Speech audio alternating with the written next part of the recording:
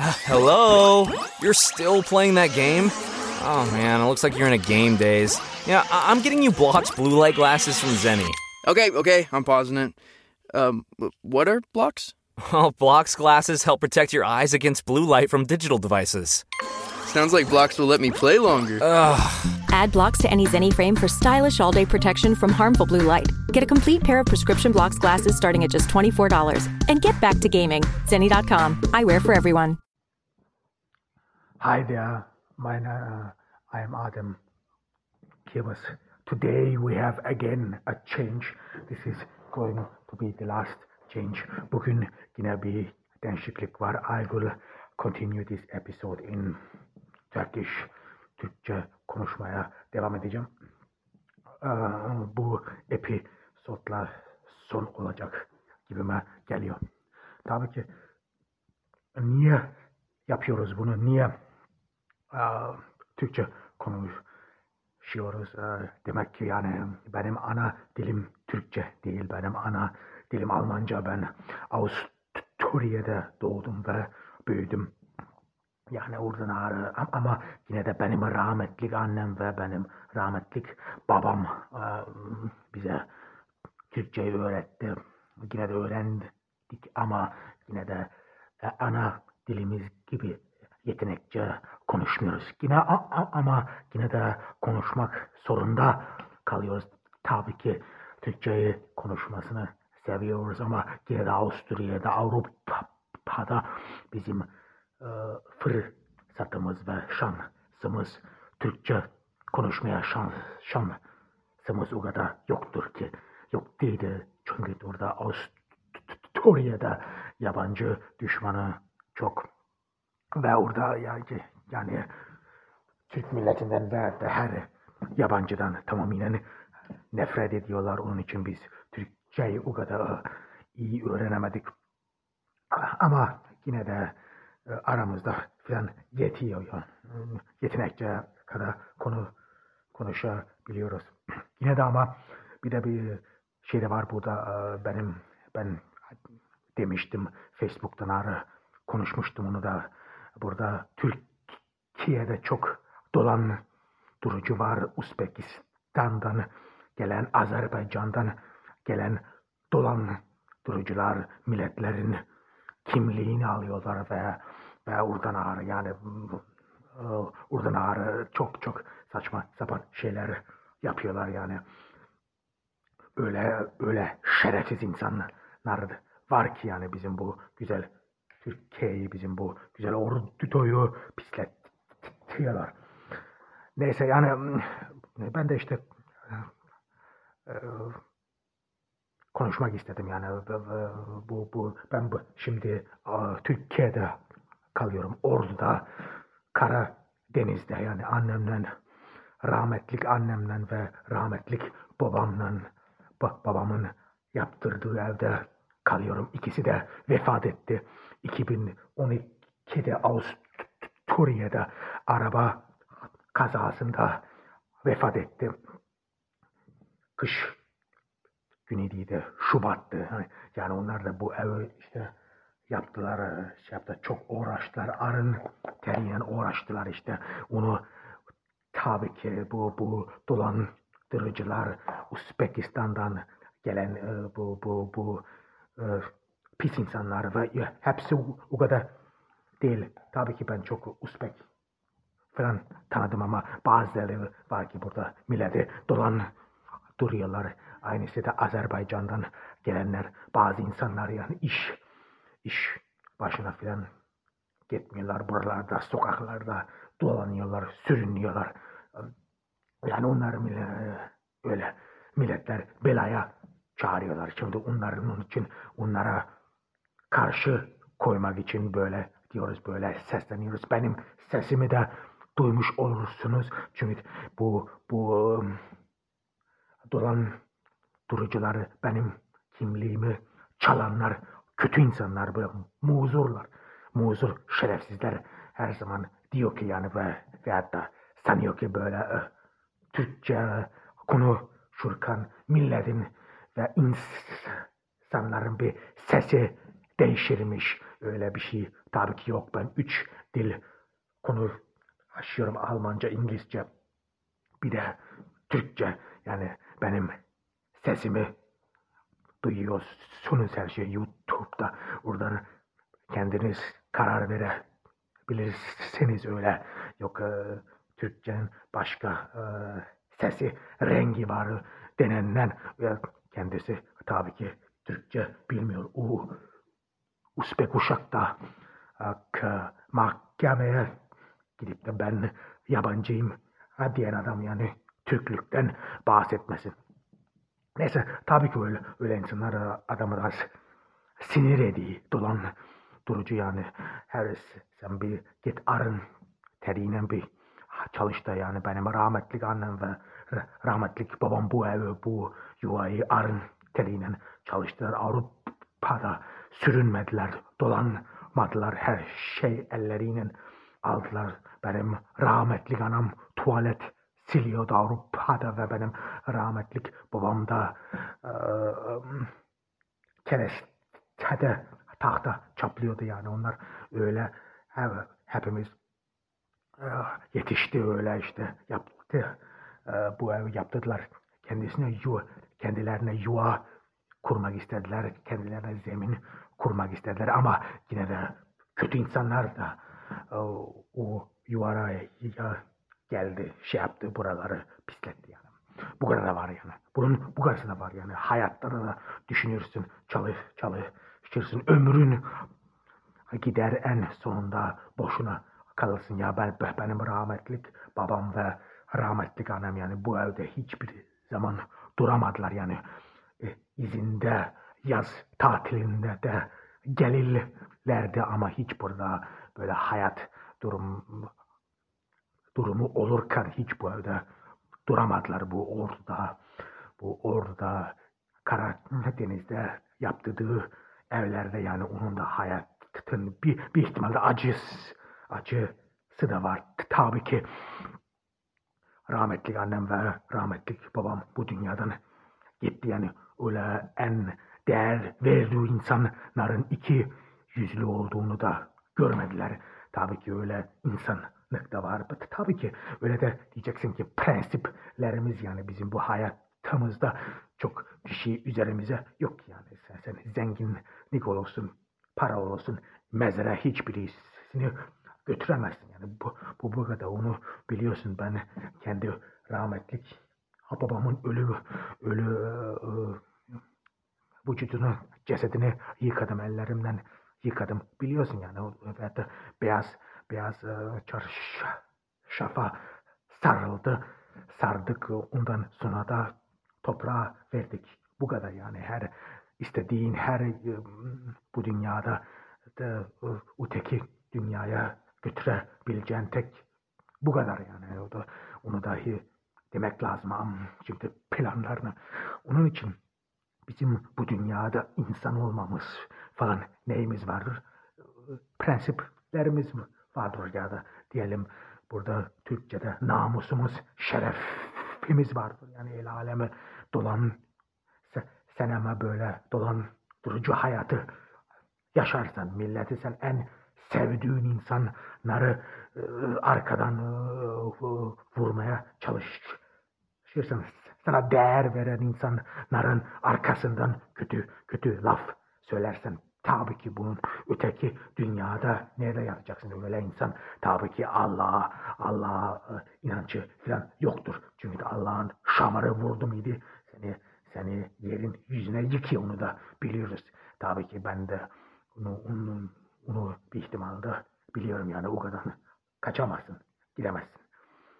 Ama yine de bizim yani onun için hayatta çok bir şeyimiz yok ki o kadarımız var işte. Yani sen ne yaparsan yani kimse bizim kendimiz aynaya bakıp da ben bildiğime kadar yaşadım deme bilmen önemli işte. O kendinin aynaya bakıp da tamam hatalıyız şey yaparız. Herkes hata yapar ama yine de ben kendi kafama yaşadım. Ben bildiğim gibi yaptım. Ve de bu doğru yoldan ağrı yaptım. Tabii Bu işte çok önemli bu ölümlü hayatımızdan işte kalan bu. Ve de bunu da demek lazım. Bu dünyada tabii ki çok arkadaşlarımız falan yok. Yani bunu biliyoruz. Gerçek diyorum, dosttan ve düşmandan. Rahmetli anam dedi, benim rahmetli anam dedi. Senin karın bile senin karın bile ve senin eşin bile sen öldüğün günde mezarında el alemin erkeğine bakacak, beni kim alacak diye. Yani benim rahmetli anam işte öyle derdi. Biz her zaman öyle büyüttük. Kendinizden başkasına güvenmenin, aileden başkası yoktur. Tabii ki onu da bazı milletler anlamıyor. Yani aileden çok değerli bir şey yok. Niye yok? Çünkü gerçek arkadaş bulamayın. Bu dünyada herkes senin keryan bakı. Herkes seni dolan durmaya başlıyor ama tek senin annen ve baban sana bir değişik yüzle bakıyor. Bu benim çocuğum olarak bakıyor sana. Sana baktı mıydı? Ben bundan nasıl kar keserim diyor. Bakmıyorlar. Onu işte ana ve baba sevgisi. Ondan bu dünyada hiç başka bir yerde bulamazsın onu, arkadaştan da bulamazsın. Benim rahmetlik babam şu Uzbekistan'dan gelen adama değer verdi. En sonunda rahmetliğin arkasına bile düştü yani. Yani şey yapmaya düştü, mağdur duruma düşürtmek istedi yani. O kadar değer vermiştik. Yani bu milletlerin tabii ki bir bildiği yeri var ki ama bir değerlendirmeyen var. Anlamamış yani. Bu dünyada sen öyle bir şeyi değerlendirmezsen, sen öyle bir yakınlığı değerlendirmesen, senin bu dünyada zaten hiçbir şeyin yok yani. Sen bir bul bakalım böyle annenin, babanın sevgisini,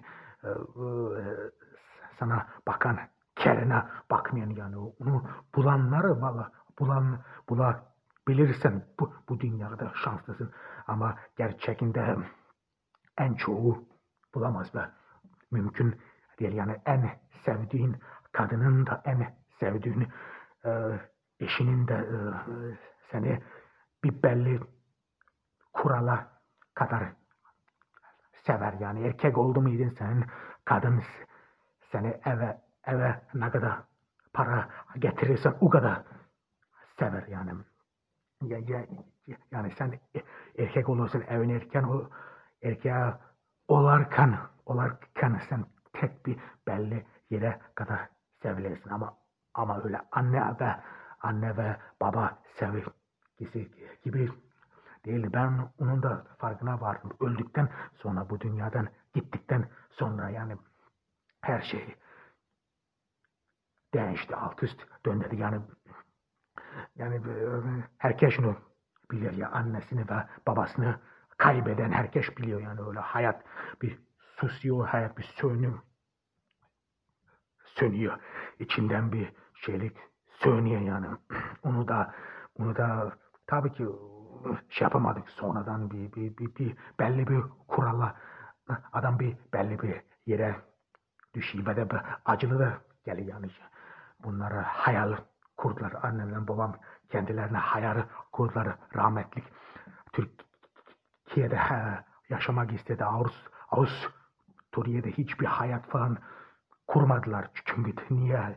Dediler ki ya biz en sonunda Türkiye'ye gideceğiz. Orada yaşayacağız. Tabii ki hatası da vardı. Rahmetlik annemle rahmetlik babamın tabii ki hataları da vardı. Yani çocuklarına düşünmemişlerdi. Yani biz Türkiye'ye gelip de burada nasıl yaşayacak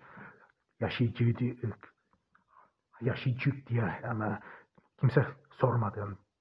Neyse ama yine de benim annem, benim rahmetlik anam ve rahmetlik babam kafasına göre yaptılar ve hayat kurdular. O da öyle kolay değil. Ben çünkü Toriye'de çoğu var yani çok burada gurbetçiler var. Burada Türkiye'den gidenler onlar hiç çalışmada gözü yok. Yani buradakiler de var o da yani. Burada Türkiye'de bilmiyorum yani şu bazı milletler var Avrupa diyorlar. Ben Avrupa'ya gitmek istiyorum falan diyorlar ama ne yapmak istiyorlar? Dolan durmaya şey yapacak.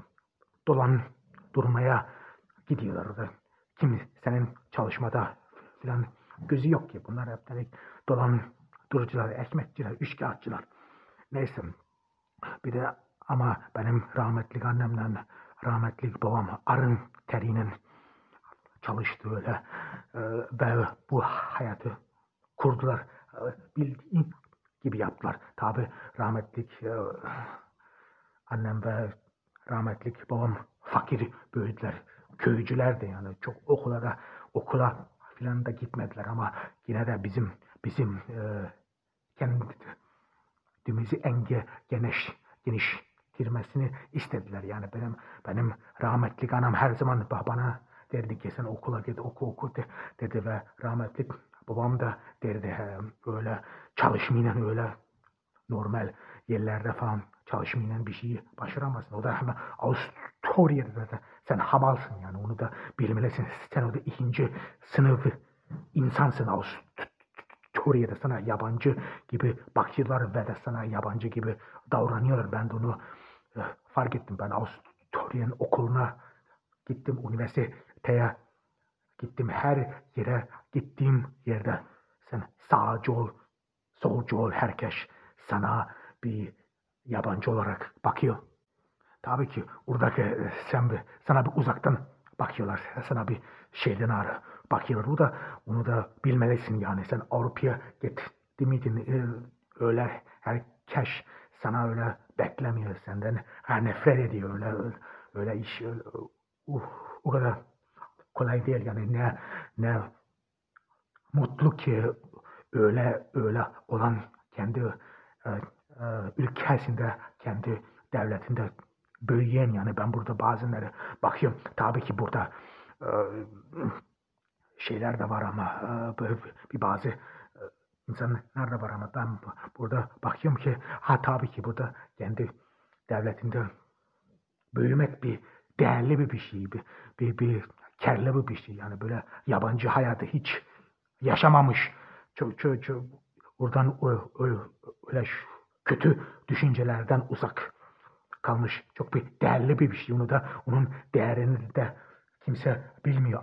Benim akrabalarım bende bizim ailemizde birkaç annemin tarafından veya da babamın tarafından herkes Avrupa'ya gitmediler. Benim bir emmim Türkiye'de büyüdü ve halalarım da Türkiye'de büyüdü. Onlar da hiç onun değerini falan bilmiyorlar. Kendi ülkende büyümenin değerini bilmiyorlar. Onlar da onun için hiçbir şey yapmamışlar yani. Yani benim rahmetlik dedemiz, babaannem ve falan köycüydü. Onlar da kalmışlar. Köycü kalmışlar, olmuşlar. Yani hiç kendilerini gelişmemişler. Niye? Çünkü değerini hiç öğrenmemişler. Ondan sonra da diyorlar ki yok işte Avrupa'ya gideceğiz. Yok Avrupa'da hayat var. Yok bir böylece şöyle yani. Yani onu öyle insan zaten bir çalışmada falan gözü yok. O sinaktır. Onları dolan durmayla geçmiyorlar. Ama neyse işte biz de işte okuluna gittik. Bir de benim bir büyük abim var. Benden bir büyük abim var. Bir de benim bir kız kardeşim var. Yani ben ortası oluyorum. Ama bizim ailemiz de rahmetli annemle rahmetli babamın vefat ettikten sonra hepsi bizim aile olarak biz ortadan filan parçalandı. Biz yani kardeş olarak beraber falan gelemedik. Benim büyük abim de benim abim de ondan sonra transseksüel olmak istedi. Oldu ve de kendini kadın hissetti. Eteklik falan giyiyordu falan. Yani öyle bir şeyler de oldu yani söylemesi ayıp ama yine de öyle bir şeyler de oldu Avrupa'nın şeylerinde uymasında ama burada Türkiye'de de oluyor öyle bir şeyler bazı milletler affedersin bilmem nelerini falan kesiyorlar bir şeyler ediyorlar yani hastası bu burada da var yani burada ibnesi de şeydi neyse öyle oldu gitti ama benim için onu ben anladım her zaman anladım yani bizim ailemizde o kadar şey değildi ki tabii yani onu da biliyorum hatası da vardı ama yine de ailede çok önemli çok bu hayatta bir şeyi başarmak istersen her zaman ailen arkanda olacak ailen sana iki yüzlülük yapıyorsa bizim ailemizde öyle bir şey de var. Öyle bir şey olursa o zaman senin hayatın bir ihtimalinde kötü yollara düşer, şey yapar, tehlike yollara düşüyor. Yani aile önemlidir.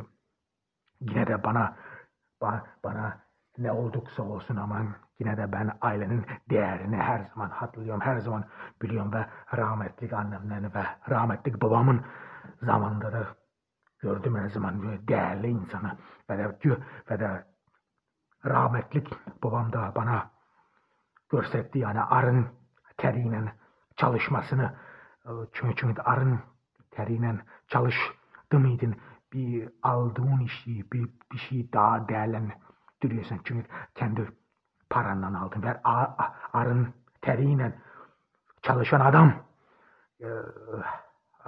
çalışmasını biliyor. Tabii ki zor çalışması. Ben de çalıştım. Yani, tabii ki zor her gün kalkmak, her gün işe gitmek. Numara değil. Gerçek yapmak. Burada bir adam var. İsmini söylemem. Bir adam var. Zabak arabaya bini gidiyor. Herkes beni işe gitsin diye sansın diye arabaya bini geliyor. Ben bakıyorum o zaman öyle arka kapıdan eve giriyor yine. Sonra o zaman akşamüstü de yine evden çıkıyor. Kıyafetini değiştirmiş iş yerine gidiyor. Arabasını orada arabayı alıyor mu? Ne yapıyor? Kimin arabası bu artık? Ne o şirketin arabasıyla geliyor evin önüne park ediyor beni o akrabalar falan çalışsın diye yapıyor galiba. Öyle yapıyor. Ben ona bakıyorum burada arada sırada sabah kalkıyorum. Bakıyorum her zaman sabah o iş arabasını işe sürüyor o zaman ki o gittiği yerde nerede bilmiyorum işi kıyafetini mi ne değiştiriyor. Geliyor yürüyor böyle ben her zaman tanıyorum onu. Görüyorum hemen onu. Kıyafetini değiştiriyor yine eve giriyor o zaman akşamüstü yine evden çıkıyor.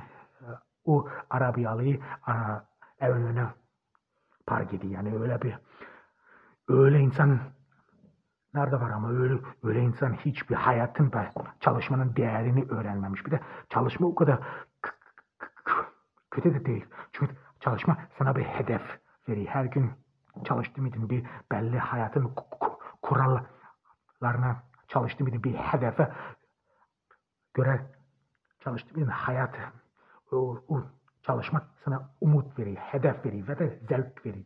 Tabii ki çünkü o parayla o zaman kendisine bir şey alabiliyorsun ve de ailenin başı olduğunu ve ailenin sen aileye senin kendi ailen tabii ki sahip çıkacaksın hem sen erkek olarak bizim bunu da dememiz lazım sen burada Türkiye'nin içinde ve de Türk erkeği olmak Avrupa erkek olmaktan tabii ki farklı. Çünkü Avrupa'da sen erkek olduğun muydun feministler her zaman üstüne atlıyor, üstüne şey yapıyorlar. Yok sen erkeksin, yok senin için hayat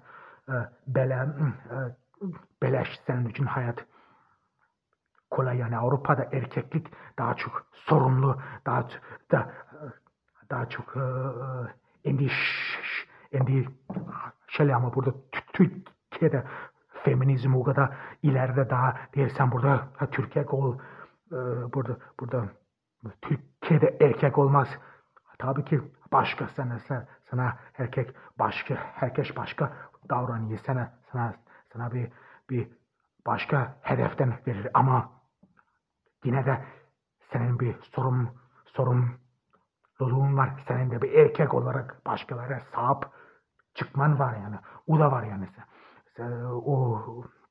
Onu hiç kimse öyle düşünmüyor. Yani erkek olmak tek öyle sözde değil, onu gerçek yapacaksın. Yapmayacak bir şeyler var yani. Sen sahip çıkarsın ailene falan sahip çıkmalısın. Öyle durmayla milleti tuzağa düşürmeyen erkek olmayan. O hainlik. Onu pis insan yani. Yapar onu gerizekalı yapar. Neyse öyle insanda hayatında hiçbir hedef, zevk falan bulamaz ki. Niye? Çünkü kendi elleriyle falan kurmadı. Ben misal diyeyim marangozdum. Avusturya'da ben marangozlukta çalıştım. Orada sen bir yap böyle dolabı, bir masayı, bir kendi elleriyle yaptığın mıydın? O sana o kadar umut veriyor ki, o sana o kadar zevk veriyor ki. Yani sen devam etmek istiyorsun. Sen kendine inanıyorsun. Öyle de var ya. Sen yapacaksın. Öyle erkek, öyle sözde bir erkek göstereceksin.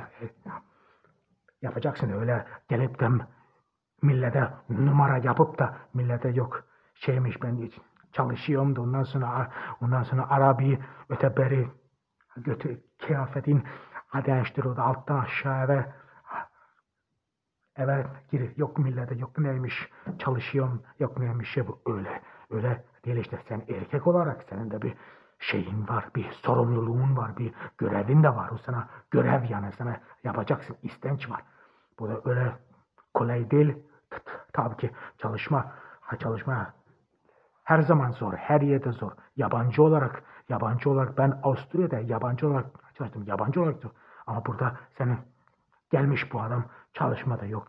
Gözü yok. Milletleri durmada gözü var. Veya da bir başkası var burada. Azerbaycan'dan gelmiş burada. Öyle milletin evinin etrafında dolanıyor. Şerefsize hapise falan da atmıyorlar yani. Kanun adalet bile yok. Neyse. Tabii ki yok. Onun arkalarında Saitler diyelim. Onlara derdimiyorlar. Onlar kafalı bir grup yani sahiplerin kendisi millete dolandırırsa sahiplerin kendisi yalan konuşursa onlar da öyle görüyor öyle yapıyor.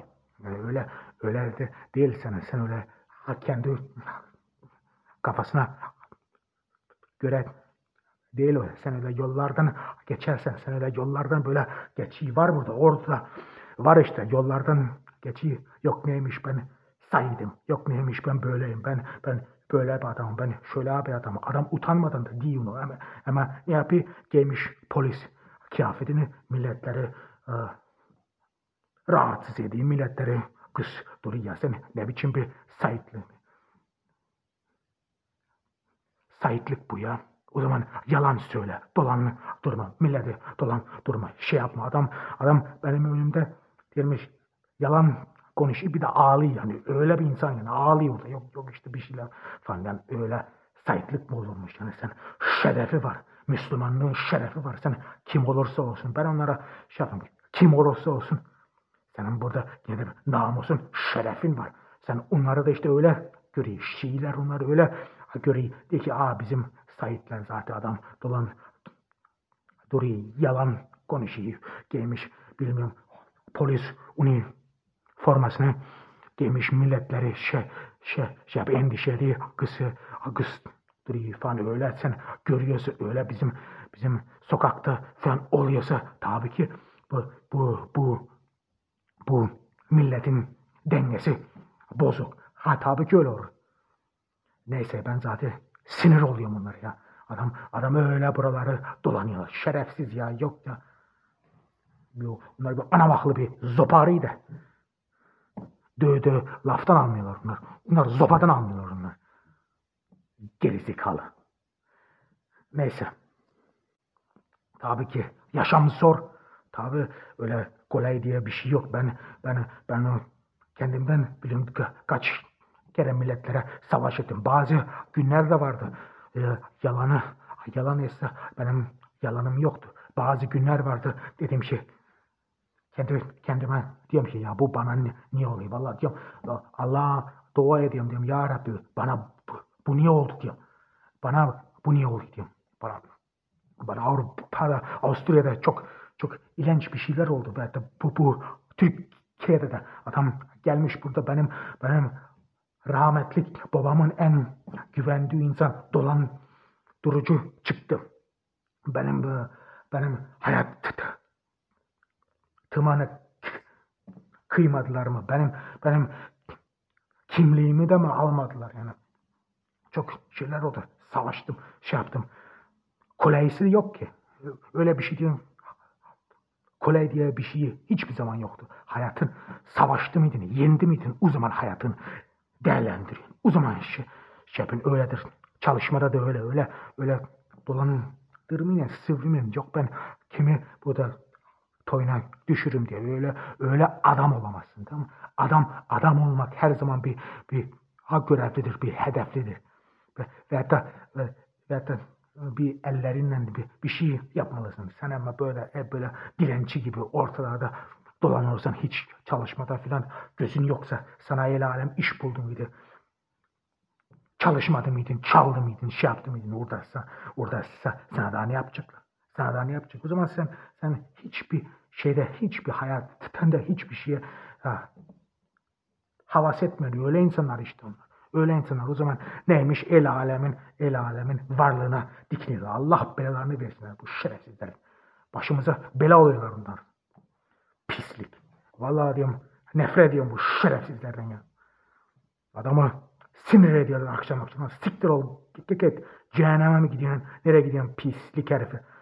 Adam yalan ya. Yalancı ya. Tabii yalan konuşuyor adam. Sait gelmiş orada elini koruyarak elini üzerine koyuyor. Sen öyle onlar yalancı oldu muydu? Onlar dolandırıcı oldu muydu? Tabii bunlar da dolandırıcı çıkar. Bunlar da yalancı çıkar. Hep bunların prensipleri bozuk. Bu Şia dinin prensipleri bozuk. Sorun orada işte. Neyse. Tabii. Ve orada hayat da işte. Hayat. Böyle insan da uğraşıyorsun. Böyle sinirlerine de uğraşıyorsun. Yani. Adamı nefret ediyorum bunlardan ya. Vallahi nefret ediyorum. Billahi nefret ediyorum bunlardan. Sabah akşam kapının önünden gitmezler. Sarı tavuk. Bok gibi. Adam öyle benim evimin kıyında dolanıyor. Lan şerefsiz. Pislik. Ve adam ben size bir hikaye anlatayım. Adam bir geliyor ki bir anladığı gibi hikayeler. Yok ben şuyum, yok ben buradayım. Adam o kadar bir hikaye örmüş ki kimliğinden olarak ben buyum, ben bir şuyum. Ben de kendi kendime düşünüyorum ya arkadaşım senin bu hikayeyi örmeden ne zamanın vardı yani. Sen bu hikayeyi öreceğin yerine gidip kendine iş bulsan, çalışsan sen burada ne benim gıcığıma giderdin ne de ve kendinde mutlu olurdun. Yok ama anlatamıyorum onlara. Gerizekalıları. Laftan anlamıyor. Zopadan da anlamıyor. Pislikler. Sinir olacağım ya vallahi diyorum. Yok canım ya.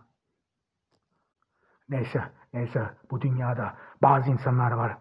Ne dersen de onları adam edemezsin. Rahmetli anam derdi.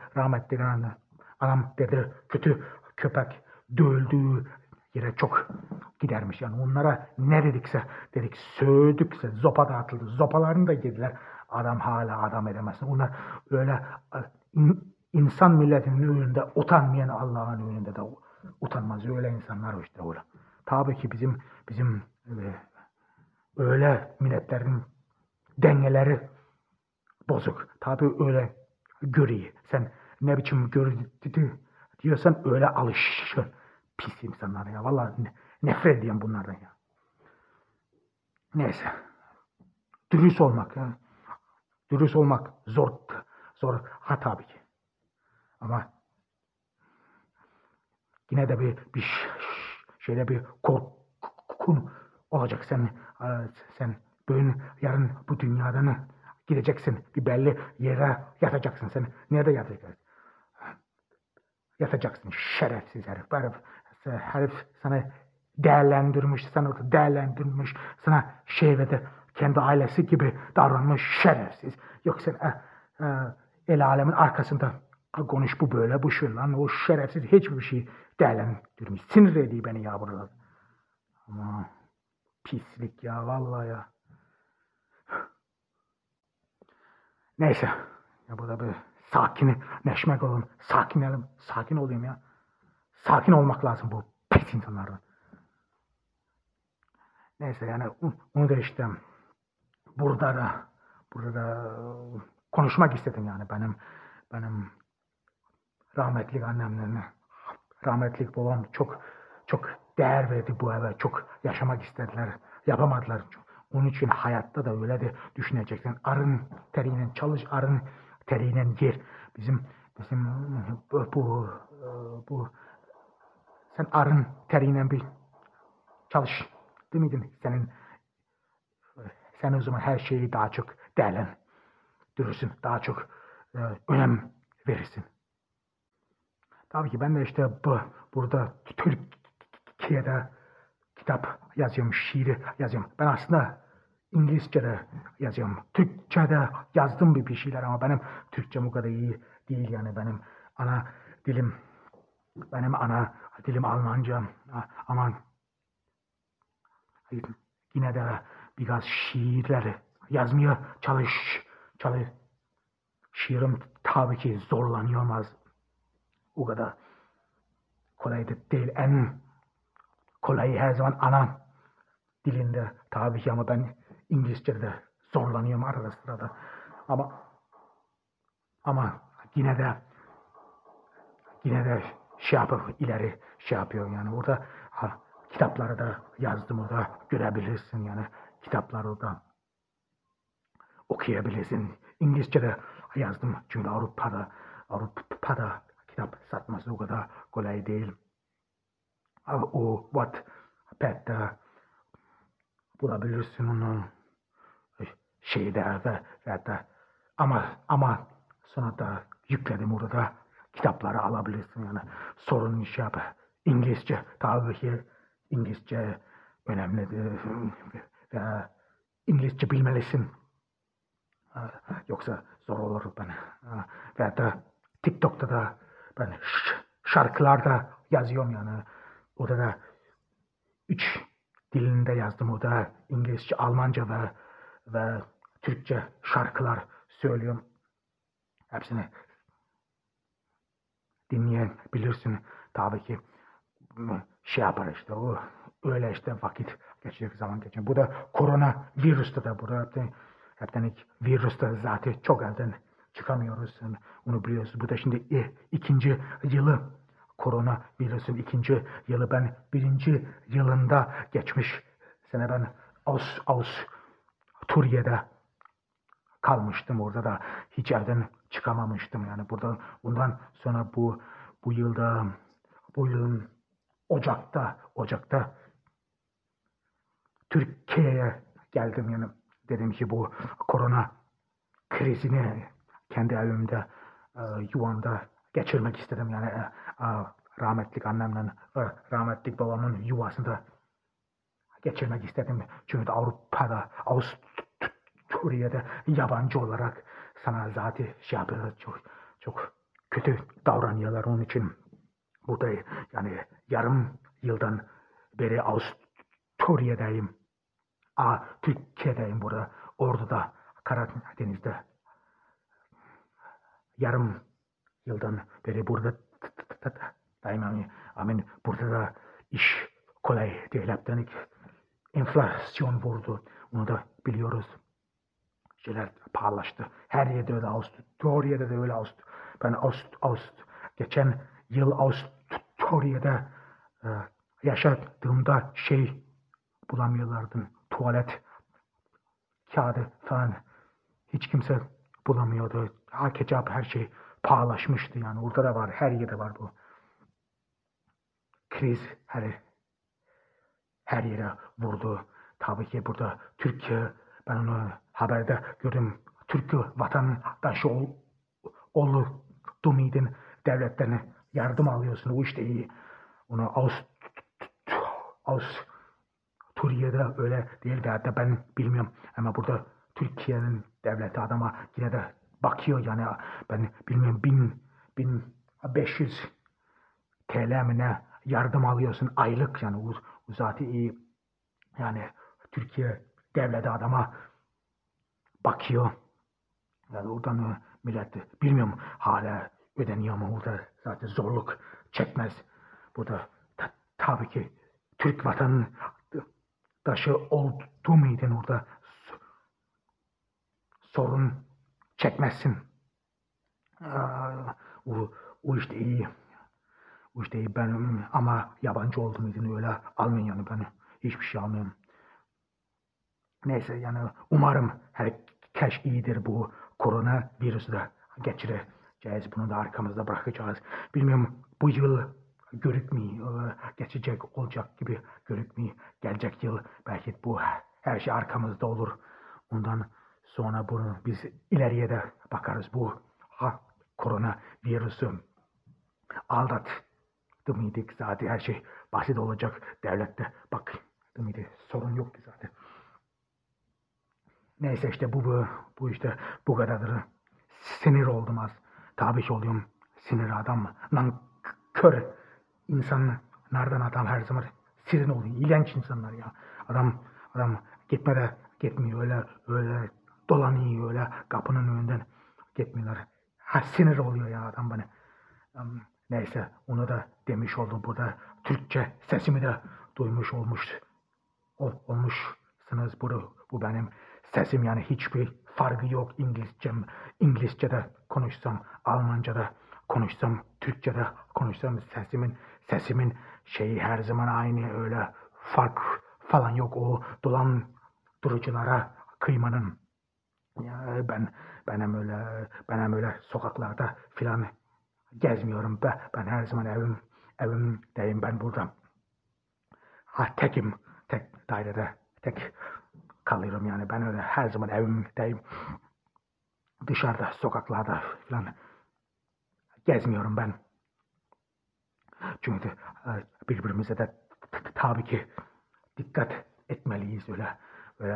Türkiye'de çok ihtiyar insanlar var. O ihtiyar insanlar da korona virüsüne çok onlara daha çok zararlı oluyor.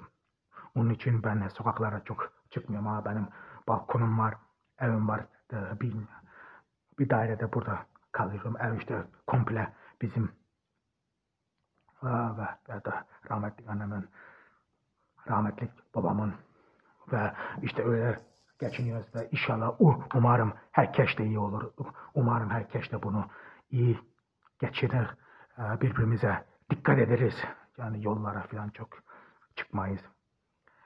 Size buradan Türkiye'den, Ordu'dan iyi sağlıklı diliyorum. Yarın da bayram var. Ona da şey yapayım. Bir de gelecek haftada Kurban Bayramı başlıyor. Herkese iyi şeyler diliyorum. Bayramlar diliyorum. Şey yapamazsın. Buradan ağrı. Kendinize dikkat edin. İyi günler. Bu Adem Kırbaş, Ordu, Türkiye. İyi günler. It's finally time to start firing up the grill. From city to shore, Acme has everything you need to prep for this summer season. Download the Acme app to shop for this season's essentials any way you want. Open the Acme app, clip your deals, then order your items online. An experienced Acme associate will carefully select your groceries, bag your order, and bring it right to your car or deliver right to your door. Download the app or visit acmemarkets.com for program details.